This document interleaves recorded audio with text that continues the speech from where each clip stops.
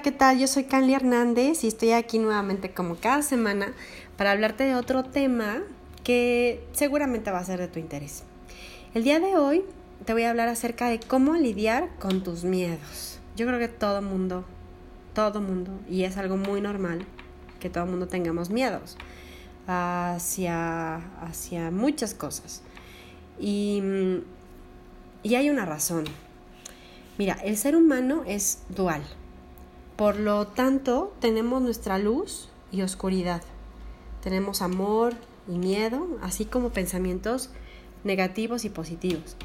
Esto es justo lo primero que debes aceptar para aprender a lidiar con esos miedos que tanto te abruman y estresan. Es decir, no tienes nada de malo, es perfectamente normal.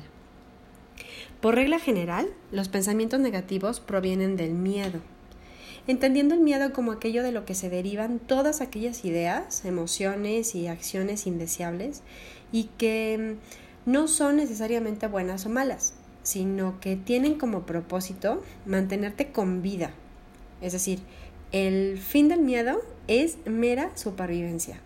Es como cuando, no sé, tu mamá te pide que te pongas el suéter porque si no te enfermarás. Hay un miedo implícito, pero no es necesariamente cierto. Y en eso radica la clave. Los miedos están implícitos en las creencias limitantes, que son esas ideas que limitan tu libertad, tu confianza, tu alegría y tu bienestar. Y son ellas precisamente las que te impiden salir de tu zona de confort. Pero recuerda que la zona de confort se llama así porque es confortable para tu supervivencia, es decir, te mantiene con vida. Pero te impide aprender, crecer, desarrollarte y conocerte. Por tal razón es incómoda. Volvemos al punto de que los miedos te protegen, pero no son leyes irrefutables.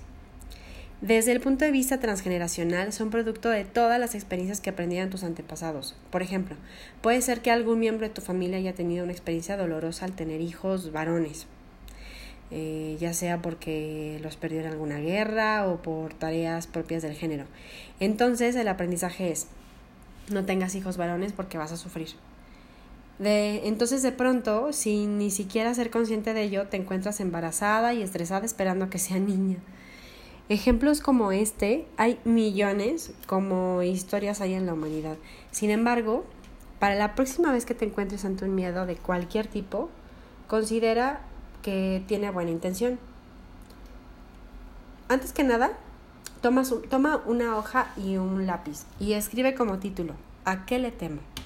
Y escribe todos los temores o bien los que más te aquejan en este momento. Después formúlate las siguientes preguntas. Como regla general, no le hables al miedo, sino a ti mismo.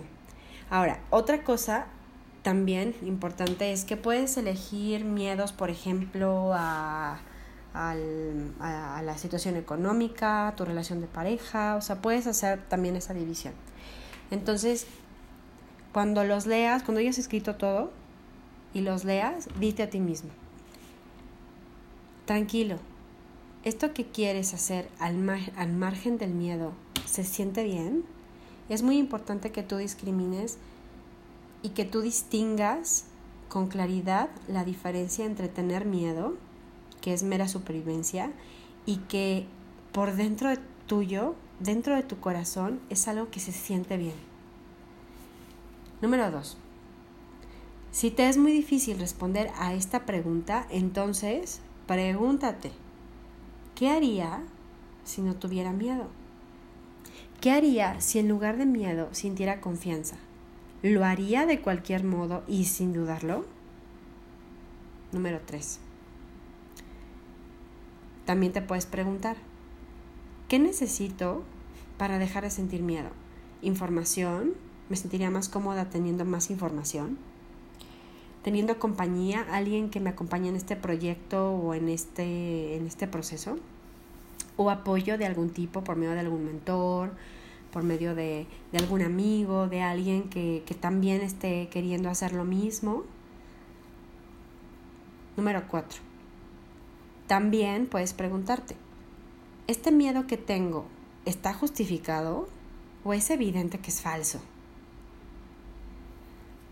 Practica meditación, algún deporte, pero sobre todo desafía a tus miedos y comprueba por ti mismo que no pasa nada, que todo estará bien y que lo peor que puede pasar es que aprendas a hacerlo mejor para la próxima.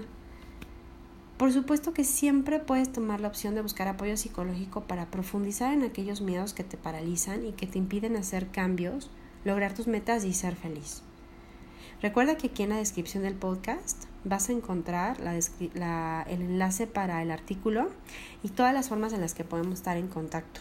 También si deseas alguna consulta, bueno, yo estaría fascinada y encantada de poder servirte en ese sentido. Y pues te espero para la próxima semana para compartirte otro tema que estoy segura que será de utilidad para ti. Te mando un beso y nos vemos pronto. Bye bye.